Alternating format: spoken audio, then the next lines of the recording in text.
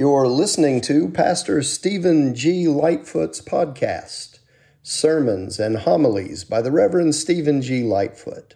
Pastor Stephen is an ordained elder in the Global Methodist Church and serves as senior pastor to First Methodist Church, Splendora, and Shepherd Methodist Church in Southeast Texas.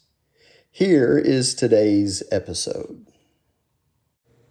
And so in our continuing discussion about identity, about our true God-given identity as followers of Jesus Christ, we come upon questions.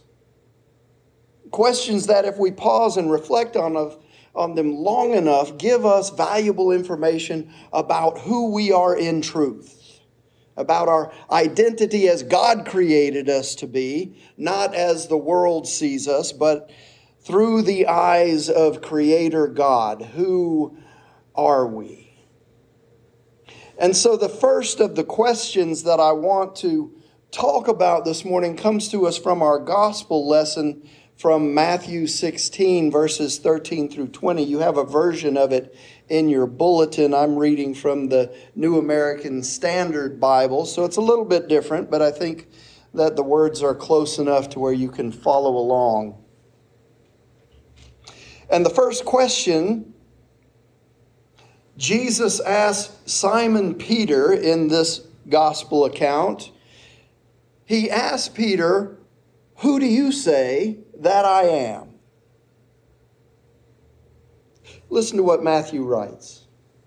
Now, when Jesus came into the region of Caesarea Philippi, he was asking his disciples, "Who do people say that the Son of Man is?" And they said, "Some say John the Baptist, and others Elijah, and still others Jeremiah or one of the other prophets." And Jesus said to them, "But who do you yourselves say that I am?" Simon Peter answered, "You are the Christ, the Son of the living God." And Jesus said to him, "Blessed are you, Simon Bar-Jonah, because flesh and blood did not reveal this to you, but my Father who is in heaven. And I also say to you that you are Peter, and upon this rock I will build my church, and the gates of hell will not overpower it. I will give you the keys of the kingdom of heaven, and whatever you bind on earth shall have been bound in heaven, and whatever you loose on earth shall have been loosed in heaven." Then he gave the disciples strict orders that they were to tell no one that he was the Christ.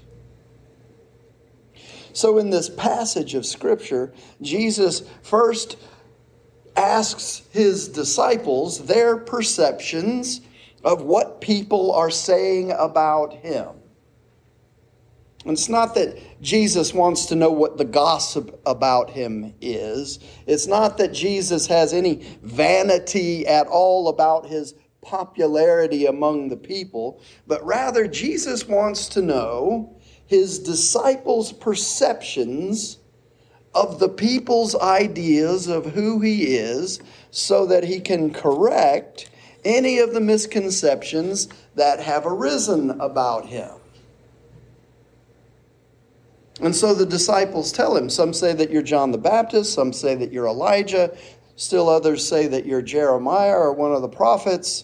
And so clearly the people's perception of Jesus is inadequate. And so Jesus asks his disciples directly, "Who do you say that I am?" Now, when I read that really begs the question of all of us, doesn't it? Who do you say Jesus is? Is Jesus merely a prophet to you? Is Jesus just a historical figure to you? Is Jesus just a teacher to you, or just a man who did some really good stuff back in the day? Do you allow Jesus access to the inner parts of your heart and give over your self-interest, your self-righteousness, your self-centeredness to Him and allow Him the positions of first and center in your life. Who do you say that I am? Jesus is asking all of us, because how we answer that question has consequences, has ramifications in eternity. And so Simon Peter jumped in first, as he often did, answering Jesus' question. You are the Christ, the Son of the living God. See, Peter, if you were to read the original Greek text, acknowledges Jesus as Christos, the Christ, the Messiah. It's the first time in the Gospel of Matthew that anyone in Jesus' circle, in any of the audience that he has spoken to thus far, that's the first time that they have referred to him as Christ, as Messiah.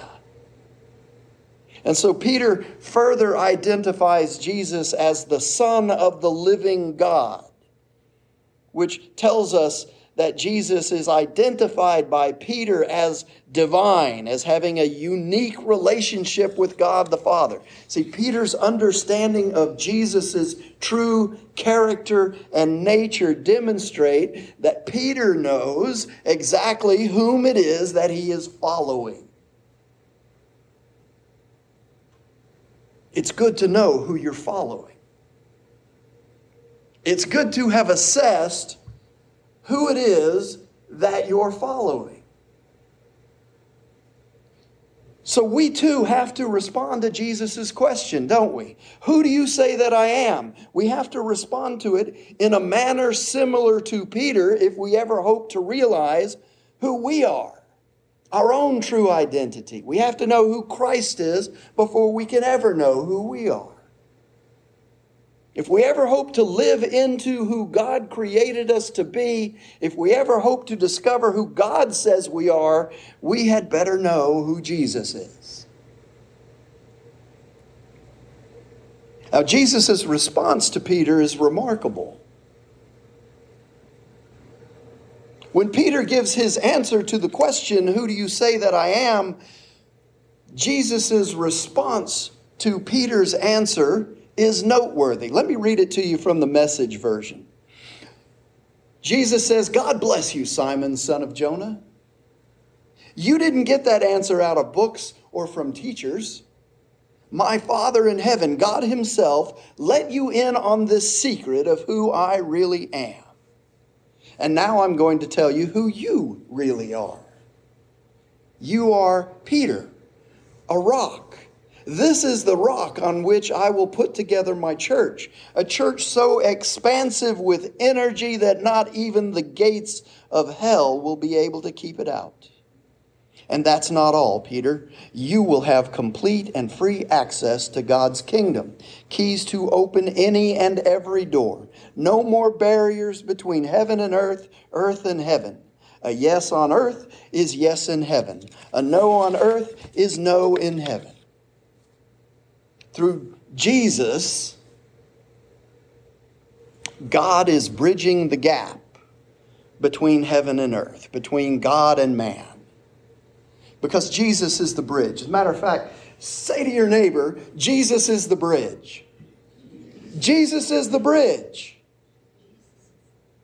If you take nothing out of those doors when we leave here, after you go to Sunday school, if you take nothing away, understand that Jesus is the bridge between God and man, between heaven and earth. The blessing we receive when we acknowledge that Jesus is Lord is like that given to Peter. We get the divine revelation into Jesus' identity and into our own identity. We get the freedom to live as God intended us to live. We become the rock of faith, members of the body of Christ, the church, and not even the gates of hell will hold back the truth of the gospel of Jesus Christ as the church tears down, obliterates the strongholds of the devil, the strongholds of hell and sin and death. it behooves us to know who it is we're following. The second question that defines us comes to us from John's Gospel, the 21st chapter, verses 15 through 19. Jesus once again is asking Peter a question, and the question this time is, do you love me? That's an interesting question. I have pondered this particular passage of Scripture for many years because the answer to that question, do you love me, is both an opportunity for us, depending on how we answer it, and a revelation to us. Let me explain. See, one day, a few years ago, I was studying God's Word, and I heard a whisper, what Scripture calls a thin, sheer silence that can be heard. And the Holy Spirit told me that obedience is essential not only to ministry, but in life as well.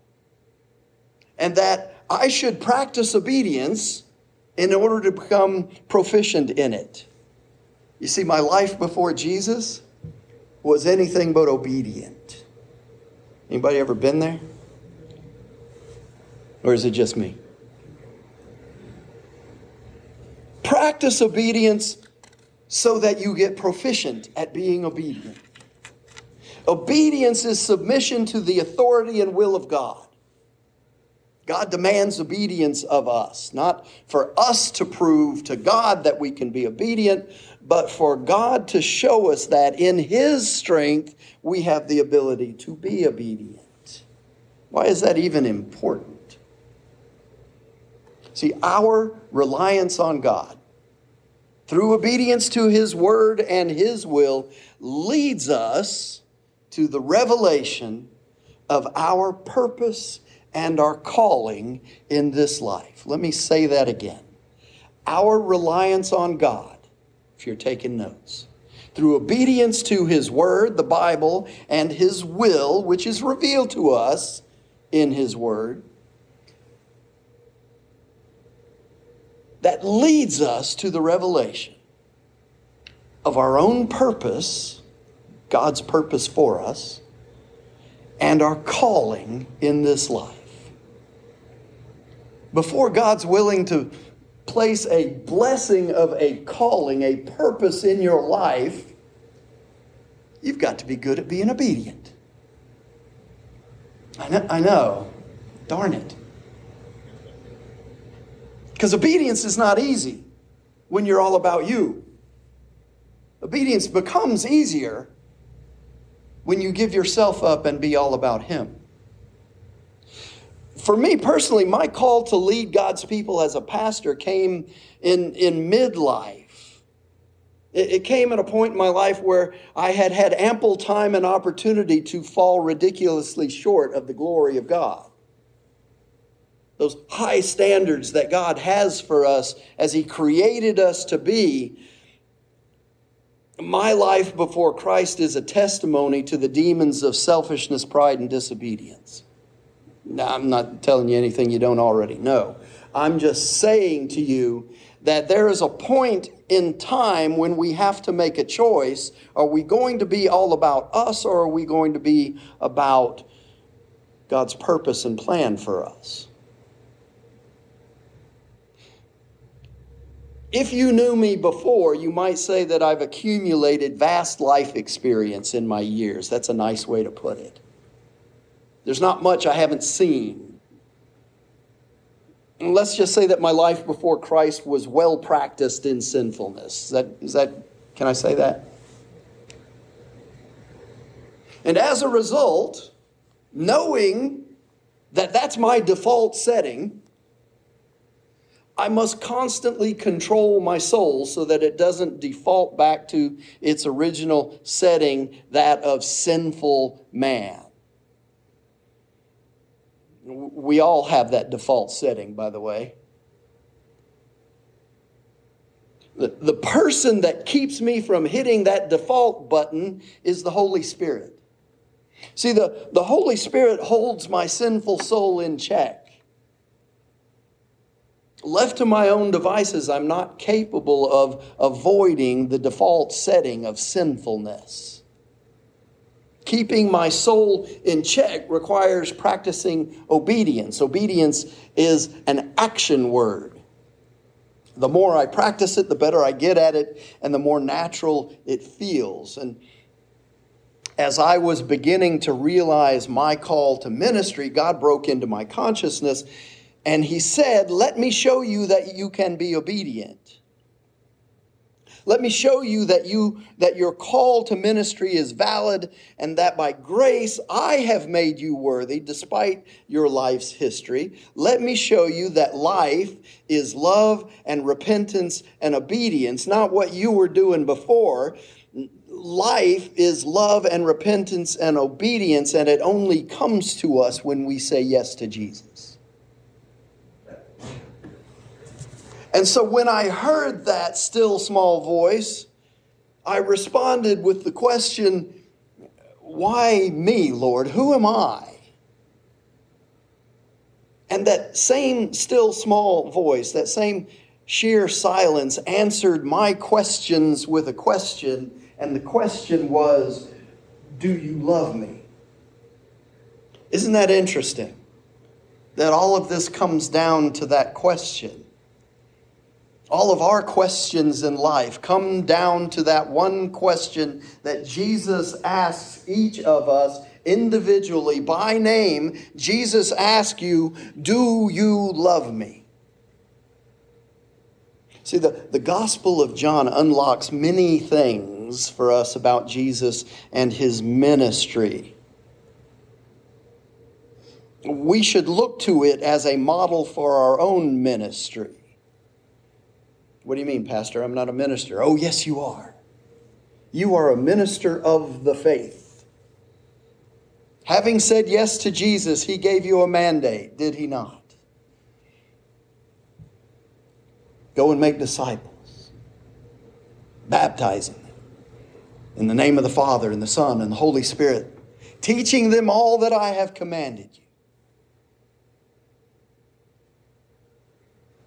And so we should look at the model that Jesus gave us in His ministry as the model for our own ministry. In this 21st chapter, Jesus asked Simon Peter that very same question. Listen to what the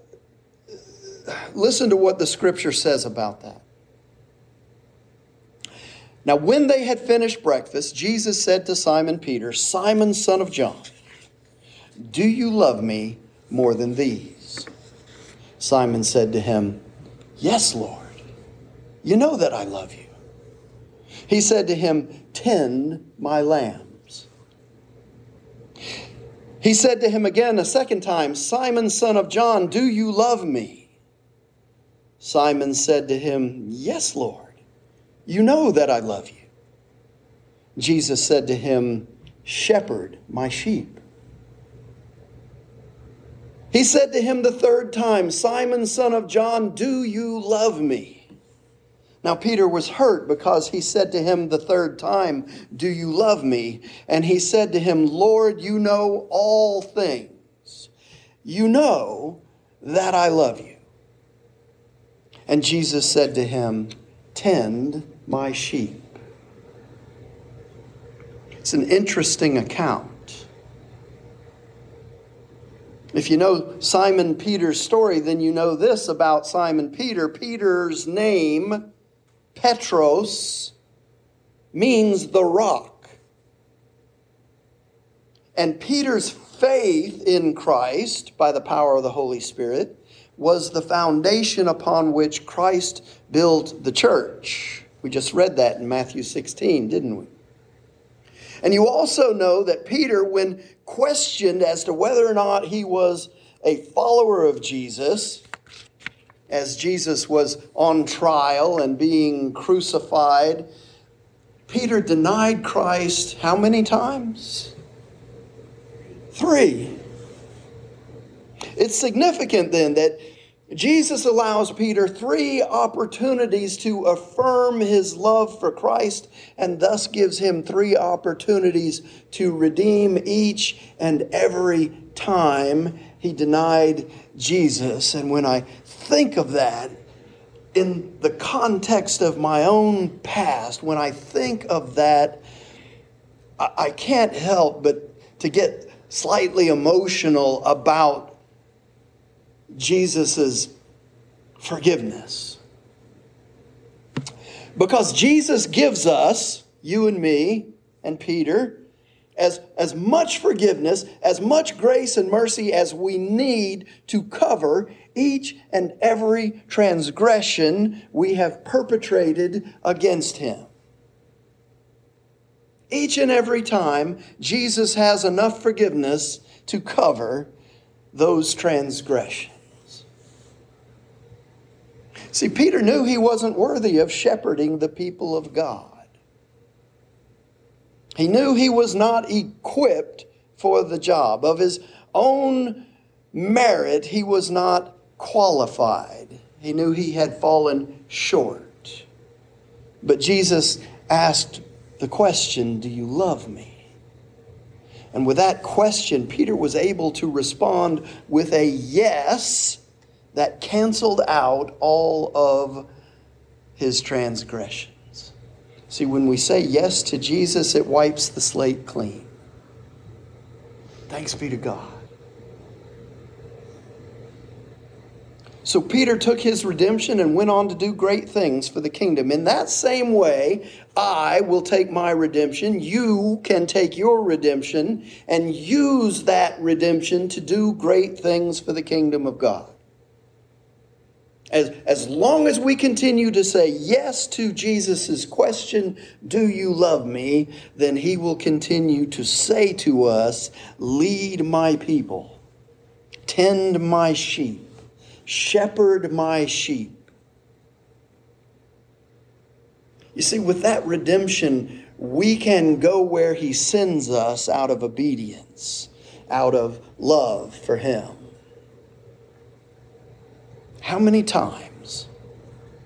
Something to think about. How many times have you, in your actions, your thoughts, your words, denied Christ? How many times? How many times, even as a follower of Jesus, have you fallen back to your default setting, to your old self, your old ways, your worldview identity? How many times?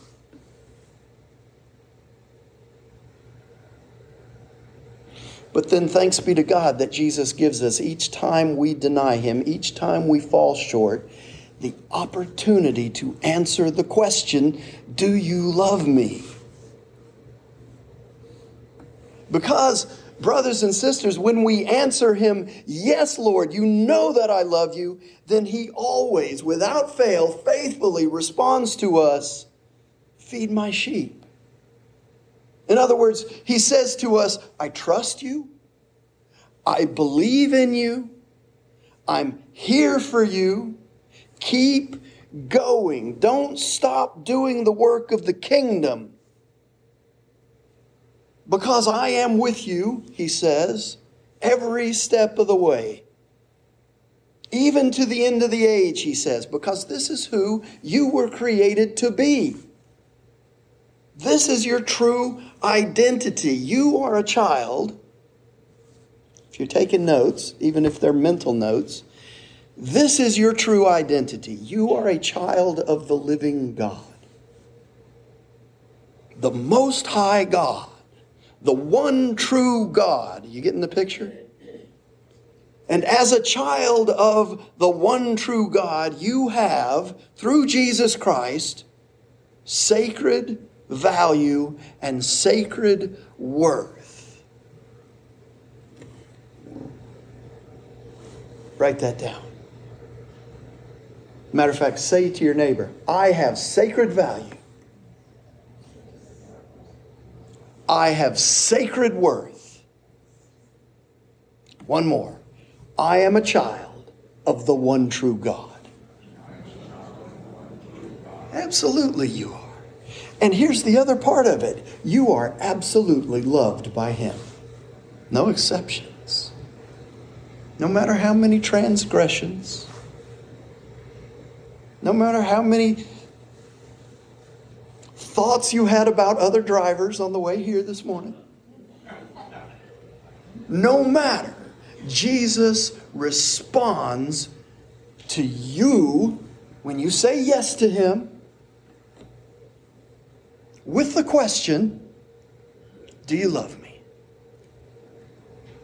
Yes, Jesus, you know that I love you. I trust you. I'm here for you. I love you.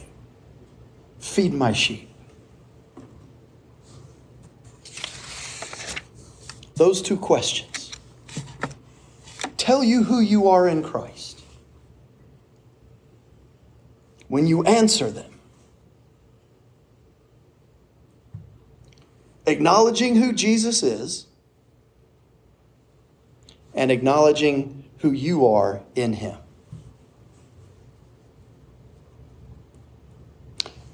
Those answers echo in eternity. A yes here on earth, remember, is a yes in heaven. In the name of the Father, and the Son, and the Holy Spirit. Amen.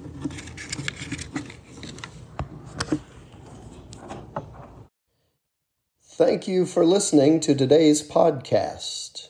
Come back again next week for a new message. And until then, may God bless you and keep you.